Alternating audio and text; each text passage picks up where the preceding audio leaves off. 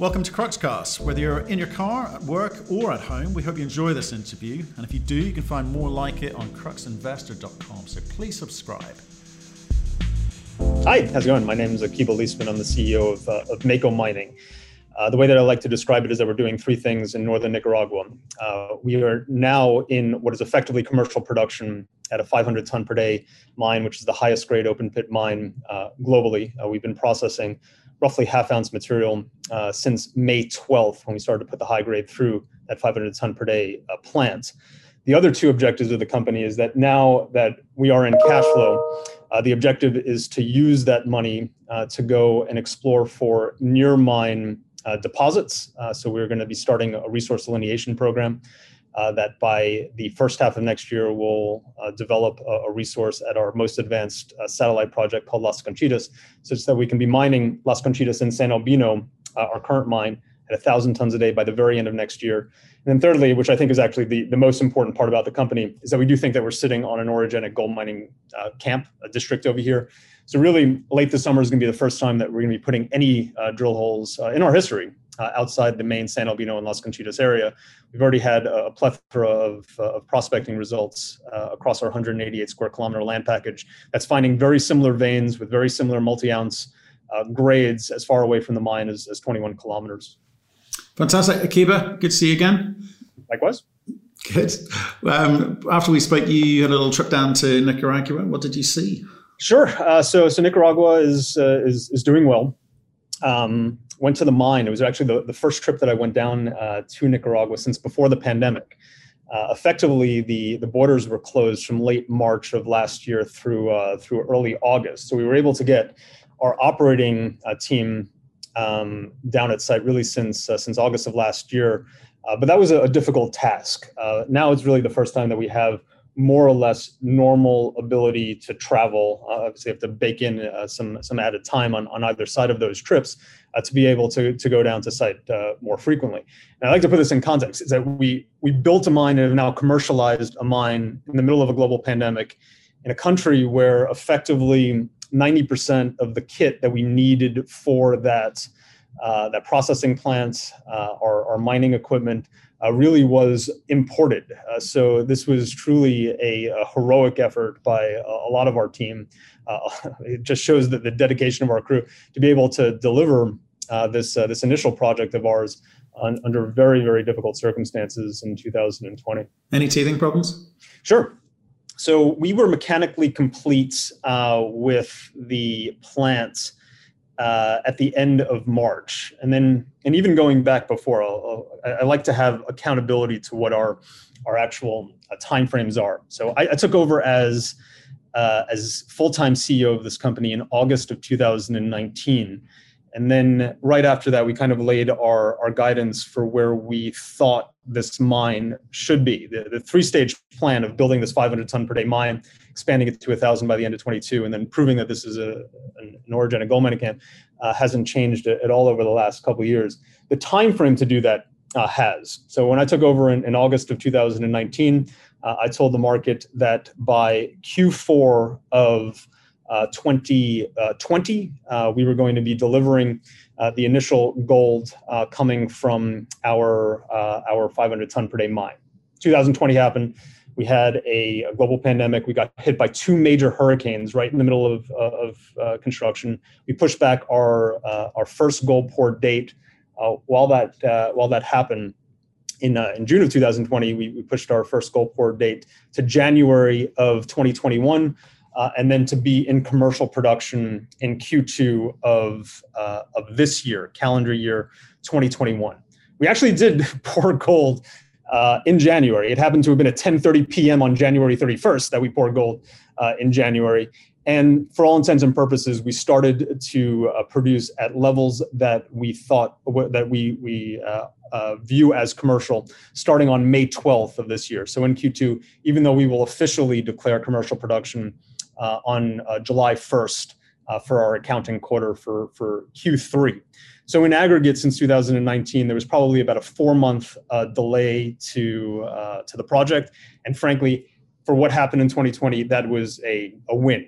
Now, specific teething issues with the plant. The plant there's no issues from an engineering and construction perspective, but we actually got hit by two things that we weren't accounting for. So firstly, we, because of our view of managing this deposit and this mine with the most amount of environmental sensitivity, right? We use a dry stack tailings storage facility.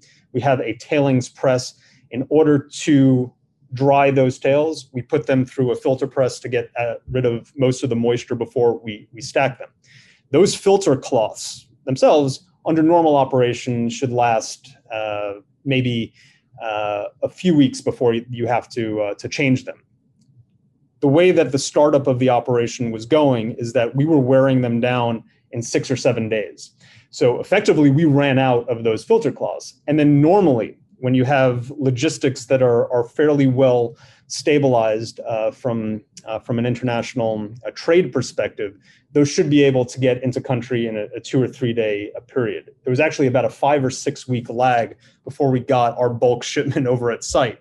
So that effectively shut off the filter press for a period of about 5 weeks because we had these relatively inexpensive cloths unavailable for that period of time.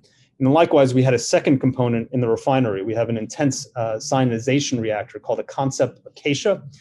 For whatever reason, that Concept Acacia was not allowing us to get our cyanide concentrations to levels that would be effective. So we put our gravity concentrates through this thing. You need to get it up to about 20,000 ppm of cyanide before it can actually process all the gold. We were maxing out at about 5,000 or 6,000 ppm. We had to take a lot of that process control software out, take out some of the plumbing, and mix the cyanide ourselves for that to work. So there was about a period of about 5 weeks where, even though the plant was mechanically complete, we had no ability to sell gold. All of that changed the first week of May, actually about a week after we last spoke. And then when we were happy with how the plant was operating, we started to put the high grade, the high grade material that we were stockpiling on site through the system on May 12th. That material was averaging about a half ounce material, 15 gram material. We're blending it a tiny bit with some of the run-of-mine ore, so it's going to be a little bit less than 15 grams from May 12th that we've been processing to date. But effectively on May 12th, we considered this operation in more or less commercial capacity, with the official declaration of commercial production happening, I guess it's tomorrow. Okay, which is great. Okay. I think you described fairly normal run-of-mill situation. Can we talk about the feedstock? Okay, you've got some high grade, you've got some lower grade, just the nature of where you are in the orogenic body. So how are you blending that? Are you high grading first, getting all that out of the way, getting some cash in, or how are you playing it? Right, so the super components, there's the mine and the stockpile. So in the stockpile, at one point we had about a little over 16,000 tons of this very high grade material sitting on site, let's say grading roughly 15 grams material. So there was about 8,000 ounces of high grade stockpile. Where was that from? Remind me. And that was from the mine that we've been sporadically mining really since February of last year. So this has been going on. I would say we've been mining to a level that we would consider commercial capacity really since about February of this year. So in fits and starts in 2020, and then really continuously at roughly 500 tons per day since the beginning of this calendar year. Now, in addition to those, let's call it 17,000 tons of high grade material, there's over 100,000 tons of historical dump material. So the last time this was a commercial operation was in the 1920s, but there's been mining in this area going back since the time of the Spanish, from the late 18th century. So there's a lot of this material that's historical dump. It's not associated with the vein of the deposit, but on average through the life of mine, taking some pretty conservative estimates on where this is going to be coming out, will be roughly 3 grams a ton. To date, it's been about 2.5 since we started to mine that last year. And there's over 100,000 tons of that material. So another, let's call it 8,000 or 9,000 ounces of this historical dump material. We have not been blending that to any great extent. There's been a little bit that we've been putting through the mill, but we took an objective because of that 5-week delay to really just process the high grade. There was a lot of activities that we needed to do on our exploration program, and even from a debt repayment perspective, that we really didn't need to catch up on that 5 to 6 week delay to the startup of the operations. So we've been exclusively processing that material, or almost exclusively processing that material since May 12th. Now we're going to be getting into the best part of the mine. So what we've been mining for the last year was not the best part of the mine. We're going to be starting the best part of the mine, this area called the Porcelana Zone, really next week, certainly within the next 2 weeks. We're actually starting to get some sniffs of it right now. And then when we're in the Porcelana Zone, which is effectively similar grades to what we've been mining before, the difference between Porcelana and what we've been doing over the last year is instead of mining this ratty vein that's probably on average about 70 centimeters, the average width of the Porcelana Zone is over 2 meters. This is about triple the thickness of what we've been mining to date. So there's going to be an extensive period of time where we're actually going to be processing well in excess of, or mining well in excess of 500 tons per day of this high-grade material. It's at that point in time that we're actually going to start blending that with some of the historical dump material. So the head grades of this deposit are not going to be a half-ounce material or near a half-ounce material for the rest of the mine life. This is going to be more along the lines of the measured and indicated grade that we delineated last year, about 9.5 grams when all is said and done. But it will be the highest grade open pit mine in the world, bar none. Okay, so explain the blending component, because if you're digging out high grade stuff, you've got a 500 ton per day mill. Why not just continue to process the high grade stuff? Why blend?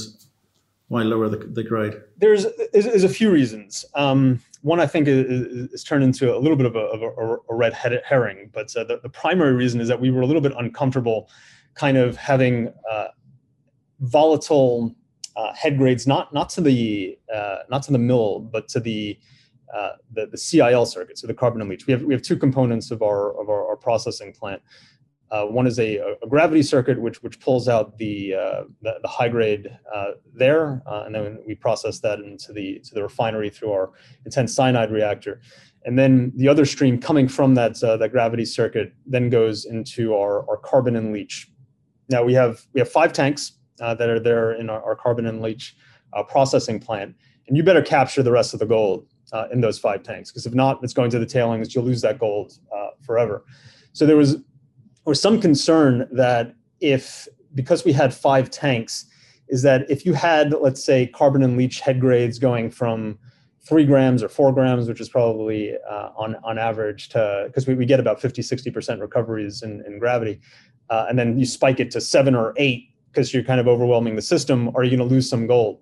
We actually tested that. It wasn't really intentional, but there was a period of time, because we needed to enhance some of the pumps to the gravity circuit, where we actually did not have access to the Nelson concentrators, and then we were feeding directly into the CIL with some of our high grade material. So there were a few days, just a few, where the carbon and leach head grade was over 10 grams a ton, and actually it worked great. We recovered the gold in the first 3 tanks. Recovery times are clearly faster than what we were modeling before. So that was a concern going in, and kind of why we wanted to blend this and keep the grades somewhat consistent coming into the mill. I actually think we're okay if we have a little bit of volatility from a head grade perspective. The other operational impact, which I do think is important, and this does have some validity to it, is that the historical dump material, it's been mined as early as 70 years ago, but some of this material has been sitting outside for hundreds of years at this point. It's saprolitic. So that material is saprolitic. It gets wet, it goes into your mill, it's going to turn into pudding, right? So this is the stuff that kind of gums up your material if you're only going to be processing that material. We go through a rainy season in Nicaragua. Last year was kind of a crazy rainy season, but the normal rainy season is usually from May to November. If that historical dump material gets wet and you try to put that through your mill it's going to be very, very difficult to get 500 tons per day of that material. So in order to optimize the full mine, you want to be blending some of this native quartz material, which goes through the mill like butter, and then you want to blend it with some of the saprolitic stuff, so you can actually get a nice steady feed. The third, which is really, for lack of a better word, it's optical, right? We're a public company. I don't think it's great for a company to be 15 grams, 9 grams, 10 grams, 3 grams, 15 grams. It's not the best economic answer for your question, but there is some level of validity to kind of making sure that you have some stability in head grades as a public company as well. I buy that. We've seen that a lot. You've actually answered the question. Someone did send a question about pump upgrades, so you've answered that one. I definitely would not have asked that. I wouldn't have known to. So the question from the same person though is also talking about the tons per day over the last couple of weeks. What are you saying? Right. So we had a series of pump upgrades that we needed to make really across the system. It started with the Nelson concentrator where we had to jump the circuit and put the high grade through directly onto the CIL, and then eventually it went through the filter press, and then even some of the carbon advancements. So when we have been turned on, we're averaging maybe about 440, 450 tons a day, but we've only had about, I would say, I guess this is the last day of the month, we would have only had about 25 days of availability for our plant. So depending on how you count, we're either at 400 or 450. So 450 when everything is kind of working okay, or 400 including of the 5 days downtime. We've had about 6 days where we've put in excess of 500 tons of dry tons of material through the plant. And it's clear that we're not fully optimized. I'm actually pretty confident that when everything is kind of running on rails, that we'll have the capacity at 100% availability to be close to 600 dry tons a day. It's going to take us a few months to get there. I think having 500 tons per day as an average is the right thing to do. We'll get there soon. To me, commercial production declaration is about 75% of rated capacity, about 375 a day. We're well in excess of that right now. In terms of problems and rankings of problems over the course of the last 6 months, this is a big one at the end of the day. But I view this as a 3 or 4 level problem that we'll go through over the course of the next 2 or 3 months, as opposed to not being able to produce gold like that was the case in April and early May. That was a level 10 problem for the company, and luckily that was resolved. Yeah. Okay. So what I've liked is the development of the company and its attitude to how it goes about doing things, how it views things, because the optics are important, and how you've managed them in the past few months has been really, I think, good for me looking in. With regards to how you optimize your cash allocation too, you've got to think about that. I'm intrigued by that because getting rid of debt, great. You've got some exploration, which I'm sure we'll talk about in a second. You've got to kind of map out how you do that one. You raised a ton of money last year, at the right time. So you're good for cash, but how do you get this plant up to 1,000 tons per day? What's the time frame? Can you accelerate it? Sure. So,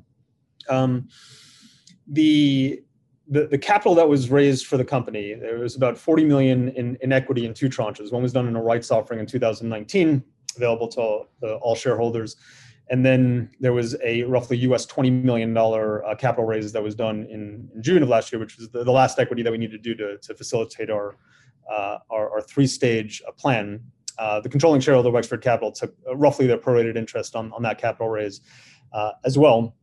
In addition, there's $21.5 million of principal debt on the balance sheet, a little over 15 to the controlling shareholder, Wexford, and then a little over 6 to a true third party called Nebari.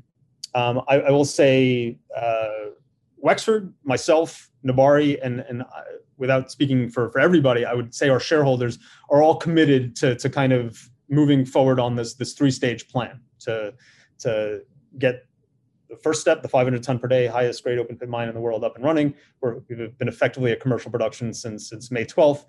The ability to use that kind of as a stepping stone to go and facilitate Project 2, which was to get this at 1,000 tons a day, and then to do the regional exploration drilling as well to prove that this is an orogenic gold mining camp. Now, in order to get to 1,000 tons a day, practically speaking, there are going to be individual days that we're going to be mining in excess of 1,000 tons a day of quote unquote ore. But for us to be sustainably at 1,000 tons a day, we need to be mining simultaneously a separate deposit. You're just not going to be able to get more than 1,000 tons a day out of San Albino with a number of faces that we'll have access to over at our current mine. So the most advanced of those properties is Las Conchitas down to the south. We have enough information there that we can do an internal three-dimensional model that's roughly the same size as what we have over at San Albino. If we wanted to, we can put out an inferred resource in a matter of weeks. However, we are going to be infilling that aggressively. That program, frankly, should have started about 5 or 6 weeks ago, maybe even slightly longer. We're going to be starting to aggressively infill that, such that by the first half of next year, we'll have a maiden resource, a mineable resource in a very similar vein to what we've put out over at San Albino, such that we can actually be mining it at 1,000 tons a day by the end of next year. Now, in order to enhance our plant and the capacity to get to 1,000 tons a day, there are minor component adjustments that need to be made. We've laid the civil works to expand our CIL operation for another series of 5 tanks. It's going to require minor fabrication. We'll probably have to have another few generators over at site. Our crusher can easily handle 1,500 tons a day. We have 2 parallel mills. Each one can handle 600 tons a day. If necessary, we'll likely have to build another tailings press to handle this at 1,000 tons a day. But all of this can happen internally funded with the cash flow generated from the mine to be able to deliver the plant with the capacity to run at 1,000 tons a day, predicated on us having mine feed. But we'll be able to deliver that plant by the end of next year, such that we can start processing this on our schedule as well. Right. So you put out a resource on Las Conchitas.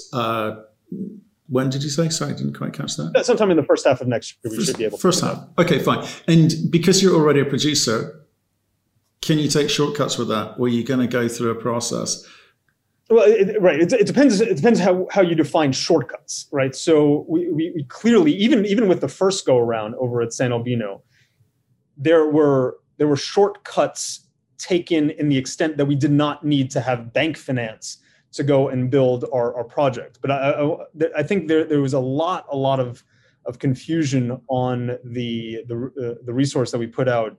Even from last year over at San Albino, which I do think is a template for what we're going to be doing everywhere.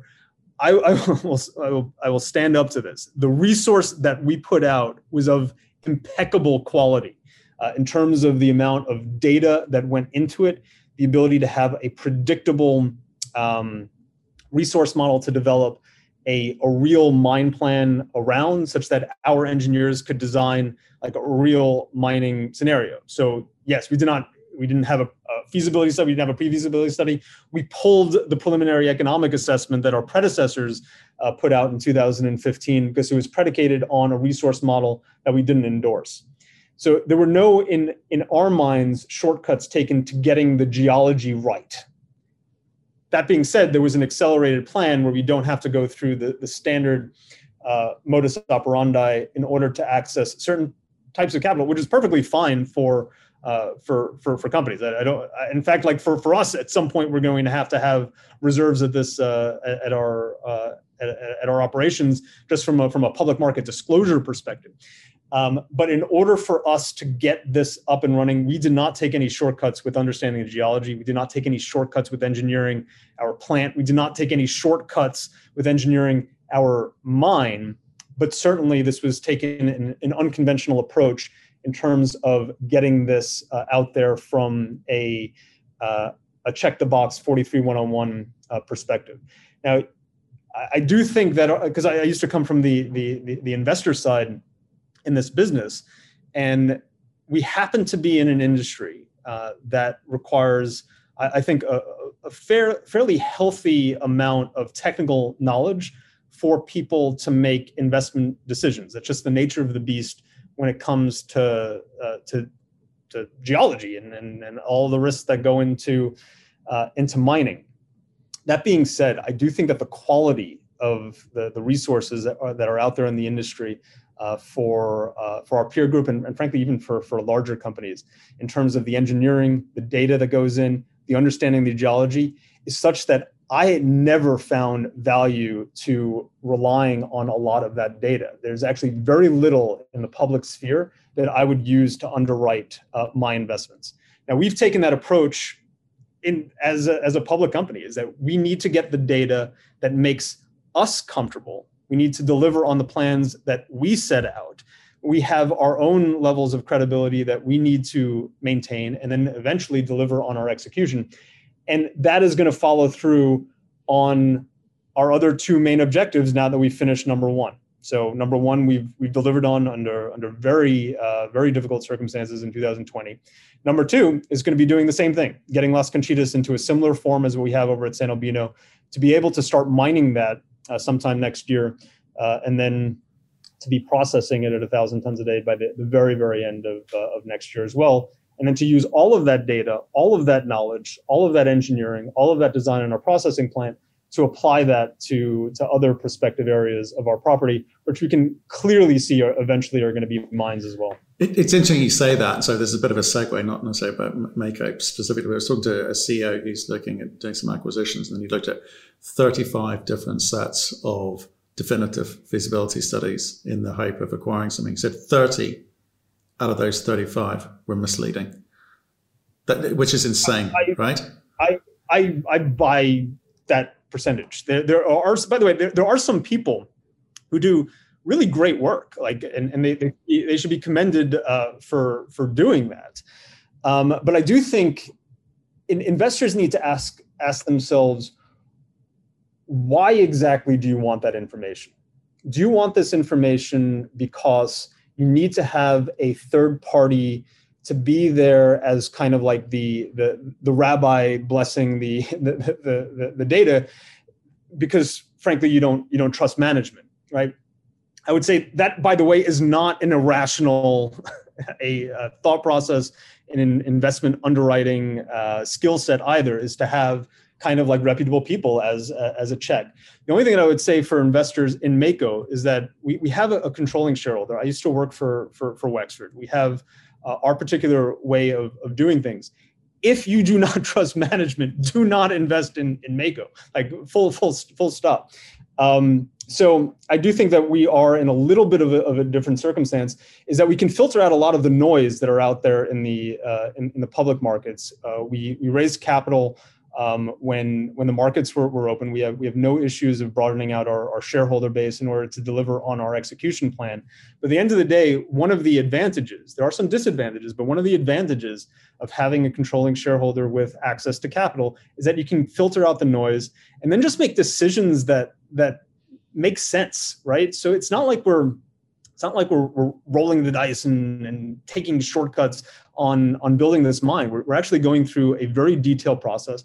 Likewise, we have absolutely no issues of when we get everything that we need to do to show people what this mine is about, and that involves not only San Albino, but kind of bringing Las Conchitas and even potentially some other satellite areas into the fold. We have no issues of delivering reserve statements and actually having economics around those things. It takes time. And for us is that it's not like we needed to have these feasibility reports to access bank capital. That wasn't our strategy. That wasn't our objective. That is a very, very different statement to saying that we were taking shortcuts on to delivering these things, because it was the furthest thing from the truth. And we use Mine Development Associates, who I really do think are some of the best people out there to get that resource done. And I think they would acknowledge the same thing in going through this model, is that our people developed the bones of that geological model that went into that resource. And MDA basically said to us, this is frankly the first time that I've ever seen a junior mining company deliver us a geological model that we hadn't had to redo from scratch.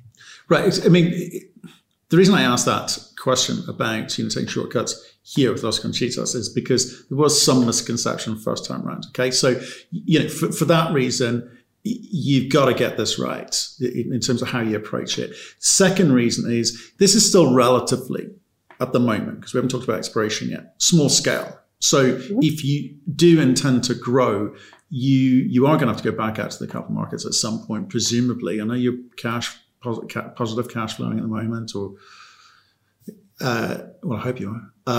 You got to earn their trust. So you're going to to get that scale, to be able to achieve that scale, not to be a small time, I don't know, chucking off a few million quid a day type business. It's like a weak business. You need to approach it the right way. So, and I do appreciate what you say is like, internally, I speak to loads of geos and they say they know very, very quickly how to approach projects, but they've got to lay the plan out in front of you with studies and scoping studies and feasibility studies, etc. So I know you're being very careful with where you come at it, but so when I asked the question about shortcuts, it's not a negative thing. It's a question of, can you see any way of shortening that process in the right way to get that mill thing going? As you've explained, there's a lot of moving parts, but so it's actually a lot of components to that question, right? So let's start with the public market facing bit of this. Even if we were fully successful at all three of our objectives over at Mako, getting this up to 1,000 tons a day, you kind of have to arm wave around what the overall grade of the deposits would be at that point in time. But assuming, let's say, roughly the similar grades to our life of mine average over at San Albino, that means you're probably at 80,000 ounces a year of production, maybe a little bit more than that. Still too small to be an ideally structured public company. So Mako has always been about having a series of steps to get to some level of materiality, but then after that internal stuff was taken care of, there's always the real end game, which is to be involved in M&A in some form or another, and that can go in all three directions. Us buying something, us merging within another company, ideally without diluting asset quality, or us getting to enough size and scale that we would be of interest to somebody that has the capacity to pay. And then there's quite a bit of time for that to happen. So that's firstly. Secondly, with respect to needs for capital and kind of how we face the public markets in that regard, is that after the equity raises happen and the Nebari facility coming in February of this year, that was sufficient capital even with the delays that we've had. So I've had this conversation with people that should know the math on this, but it's almost like there's a disbelief in terms of what we're doing. So I try to break it down on a simple basis, because we've been mining for a year. It's not like spreadsheet math anymore. On average, we're pulling out maybe about 300,000 tons of material a month, thereabouts. Sometimes it gets as high as 320, sometimes as low as 280, thereabouts. Our mining contractor, on an all-in basis, attributable overhead associated with it, is running about $2.60 a ton. The marginal cost to mine that material is actually below $2 at this point, but $2.60 is a number that investors should keep in mind. Assuming 300,000 tons a month, that's roughly about $800,000 a month. It does not matter what the strip ratio is. It's $800,000 a month out the door to move our 300,000 tons. Some of it's ore, some of it's waste. Life of mine to date has been about 19-1. Since January, it's been about 14-1, just to put this in context. But $800,000 to mine. Now, when we were doing our internal workup on getting our plant built out, which was numbers, frankly, that I never believed. But because when we actually had this internal workup, we were coming up with numbers like $65 to $75 a ton of processing costs, which just never made sense to me. And now that we actually have which way? Too much? Too cheap? What? Didn't make sense to you? How? Way too high. just too high. Okay. And I think it's fair to say that we're not in the most efficient of operations right now with our stopping and starting really since early May. But even with that, we're coming in at less than $50 a ton. So who knows where this is going to be in the long run. We're running certainly under how we were modeling it, but for investors to use $50 a ton, if we were running this at 500 tons a day on average for the full calendar month, that's another $750,000 a month. So now you're like 1.55 million. We're actually a little bit less than that because with our downtime, we only processed for 25 days this month, and actually at 440 tons a day, averaging on those 25 days. Now you're at about 1.55 million, and then you got the actual overhead. So the overhead, it's probably eventually it's going to creep up to about $300,000 a month over there. So you're looking at about 1.85 million, 1.8 million dollars a month. That's our nut. We've been producing over 1,000 ounces a week since this mine started on. So this is an entirely profitable operation since we got this up and running. There was some inventory built up during that time, which now we're I think we're at that steady state with that. But going forward at these types of head grades, well in excess of 90% recoveries going into the mill, this is a very profitable operation. There is no needs for capital in order to achieve our 3-stage objective. That being said, we are a public company. I'm very transparent in terms of what we're going on, both because I like to keep shareholders informed, but also because we recognized our deficiencies by not having a feasibility study. That one of the reasons why we are so transparent is to kind of counteract that. Is that if you actually have questions about what we're doing, great, ask them. Like, we really will put out whatever information that you have. It's going to be a trade-off. There's a disclosure trade-off, which I fully respect, by having a third party to put this information out. On the other side, I've taken the approach of just being open. So we have all our drills with collars on our website. We put out like constant updates in terms of what we're doing, even on a daily or every other day basis on our social media, just to keep shareholders informed of what we're doing. So we take our interactions with shareholders very seriously to keep everybody informed and understanding what we're doing.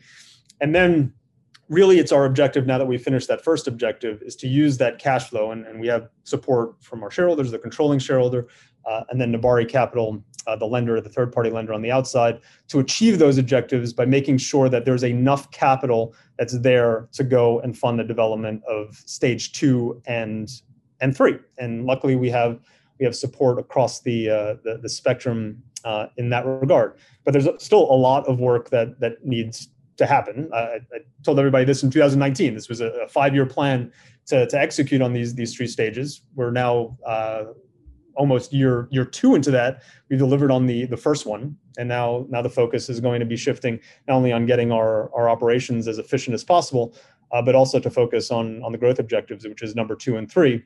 And now that we have a chance to actually take a little bit of a breath and a step back, we can then start really in the long run taking a look at what the real exit strategy of this is, and that's to be part of a larger mining company. Because being in 80,000 ounce a year producer is in a single country in that regard is not going to be the ideal structure of Mako going forward. I don't think we had any capacity to look at M&A before May 12th of this year. Now we're starting to see some things that are starting to make sense. No drilling by the sounds of it, because you said you should have started 4 or 5 weeks ago. So what was the delay there? And 2-part question, how much are you how many dollars are you allocating to a drill program? What's that going to give us? Yeah, the board approved an $8.5 million program in February, predicated on us having the capital to do it. So the delays were clear. It's like we had those 2 issues at the plant, which were I had more gray hairs now than I did before. Truly unbelievable what happened. But when we ran out of filter cloths, couldn't get the cyanide up at the Acacia reactor, there was a period of 5 weeks where this company did not have the ability to sell gold. That's the 5 week delay. But you had the ability to drill. You had money, right? No, we like you can take a look at our presentation. It's different today than what it is on our website. It's higher now, but we were actually at about $1 million on the balance sheet. So we were in no position to be spending aggressive money. We never actually slowed down on our drill program from last year. We always had 2 rigs. I mean, this was essential that was going to be moving forward. And I guess the way that we allocated drilling budgets, and one of the reasons why the pace of drilling information is slowed down, is that the big dollars, if you will, are those dollars that are going to be getting us into a resource delineation scenario. So kind of the infill work over at San Albino, 51% of our composite data is coming from composites less than 15 meters away. So this has been, for all intents and purposes, drilled to within 15 meters of spacing. I think you're going to have a similar capacity over at Las Conchitas with those additional rigs. That rig that's been on site has not been doing infill work. That rig that's been going on site is to try to get the confines of where these particular targets are gonna the margins of the targets are. So this is let's call it medium risk step outs in terms of what we're doing right now. And sometimes you hit, and then sometimes with the geology and the geometry on some of these veins, there are some confusing results that come out that eventually just need to be infilled so we can answer those questions. Right. So you've got 2 rigs at the moment. Are we getting more rigs as part of the 8.5? Yeah. So they're on order right now, and then hopefully by the end of July they'll be on site. Those frankly should have been there, I would say, maybe 2 weeks ago.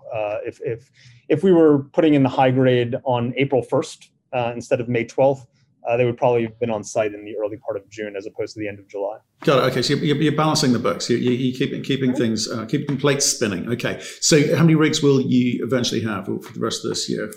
So 5 from a core drilling perspective, and then diamond. We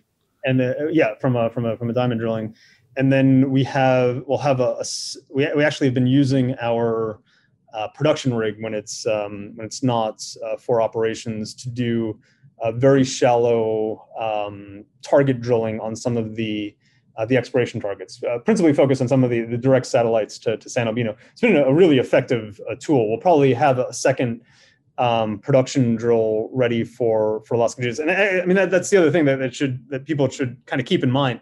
The targets that we're targeting over here are for resources that eventually are going to be 10, 20, 30 meters from surface, like over at San Albino. Like eventually you can probably get a pit that's maybe 100 meters deep or so. But these are very, very shallow targets. And for a production drill that with a skilled operator, you can probably get down to about 16, 17 meters. It's a good, quick and dirty way for you to have a nice targeting program that can be followed up by diamond drilling. So the production drills are not for public consumption. It's really there for targeting. Now, the $8.5 million program that was financed, or I should say that was approved in February, that would have equated to about 50,000 meters of drilling for the full calendar year in 2021. We have done at San Albino and Las Conchitas to date probably around 16,000 meters. So, but that pace will pick up. I actually don't think we're going to be materially off by the end of the year. We just need to catch up a little bit from that 5-week delay. Okay, but you will be playing catch up. And how are you coming at the orogenic? Because we talked about, previously orogenic up in Canada, and they come at it a certain way. What are your thoughts on that? Have you got anyone who's dealt with orogenic ore before? Sure. I would say the majority of gold around the world comes from these mesothermal systems. I think what's unique about our project, well, first of all, the geology is unique relative to this region. This part of Central America, Nicaragua, generally are volcanic hosted epithermal deposits. Not surprising, there's a picture of a volcano on Nicaragua's flag, so that's not surprising at all. This is a sedimentary hosted orogenic system. I would say the host rock is a schist. It almost looks like a shale, if you will. It's a very, very brittle rock. And then you have complicated geometries on some of these veins where you have pinches and swells and various boudins that develop just because of the rock quality. It's a very, very young system. probably about 80 million years old. And then in terms of how we're going about it, we actually did quite a bit of work from a prospecting perspective on the rest of the 188 square kilometers of ground that we have.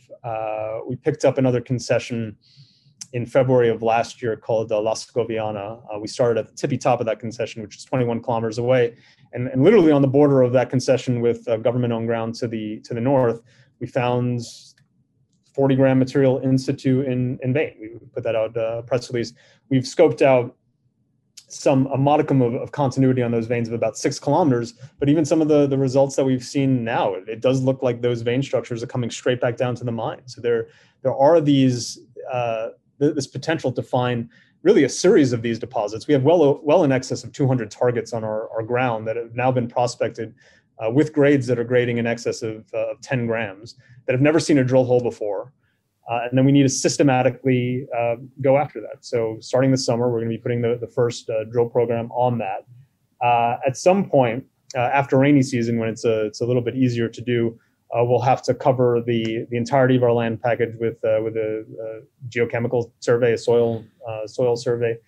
That has been a decent guide for how we're going to be going it. So there's a lot of things that need to happen, but this is going to be exploration for years to come. Self-funded.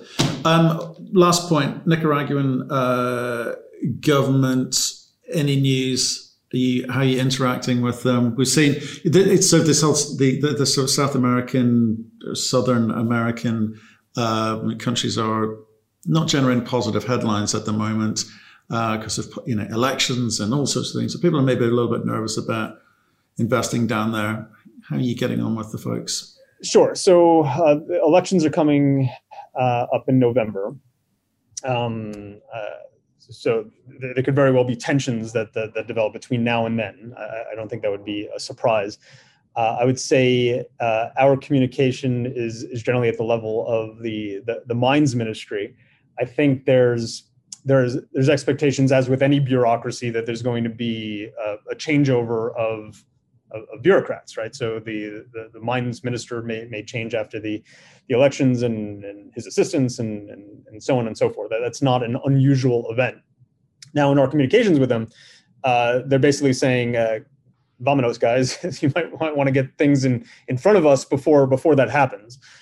So for instance, we acquired a concession called Puerto Rios from another public company at the end of 2019. We got the La Segoviana concession, which we just finished the prospecting on in February of last year.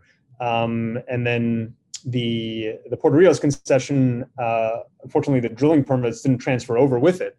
So we had like a full site visit with Morena a few weeks ago and are trying to expedite getting drilling permits in there prior to the elections in case there is a change in individuals there. I doubt that there's going to be a change in the ruling party, but certainly there's a high probability of change in individuals, whether at the senior or even mid or junior level side of the. But in terms of the rhetoric, again, we look at Peru, we look at Chile. You've got this very socialist agenda, obviously. That history, decades of it, but you've got politicians arguing the point, making the point, we're going to tax mining companies, we're going to tax foreign investors, we're going to, you know what I mean? And that's just kind of made people a little bit wary. And we've seen this in Chile, but the reality, we've spoken to politicians in country, or president of mining associations, or ambassadors, and so forth, which we have bothered to do, is that it's just campaign rhetoric, it seems. But are you suffering from that? Is that part of the discussion on the campaign trails out there, or is it just really a case of maybe a change of personnel? Specific to this election, this has not been about changing the tax code. I think that or constitution or anything like that, right? Or constitution. Yeah. That being said. 2020, 2021 were an extremely stressful environment to the government coffers of most emerging markets, not even just Latin American ones, but most emerging markets. The tourism industry, which was a big industry in Nicaragua, was especially hard hit as well. So people are looking for new sources of revenue that should not be a surprise. I would say our interactions with the government to date has really been more of encouraging getting more production up so they can tax that production as well under a similar tax regime. But if things change, that shouldn't be a surprise to anybody in any jurisdiction. Like it's not. We happen to be in an environment right now where governments need additional capital, especially when they do not have reserve currency status. So they actually have to fund their budgets. Thank you for listening. If you've enjoyed the interview, why not subscribe to Cruxcast or our website, cruxinvestor.com, and of course our YouTube channel, Crux Investor. Plus you can catch us most days on Twitter and LinkedIn. We really love getting your feedback, so please keep it coming, and we'll speak to you again soon.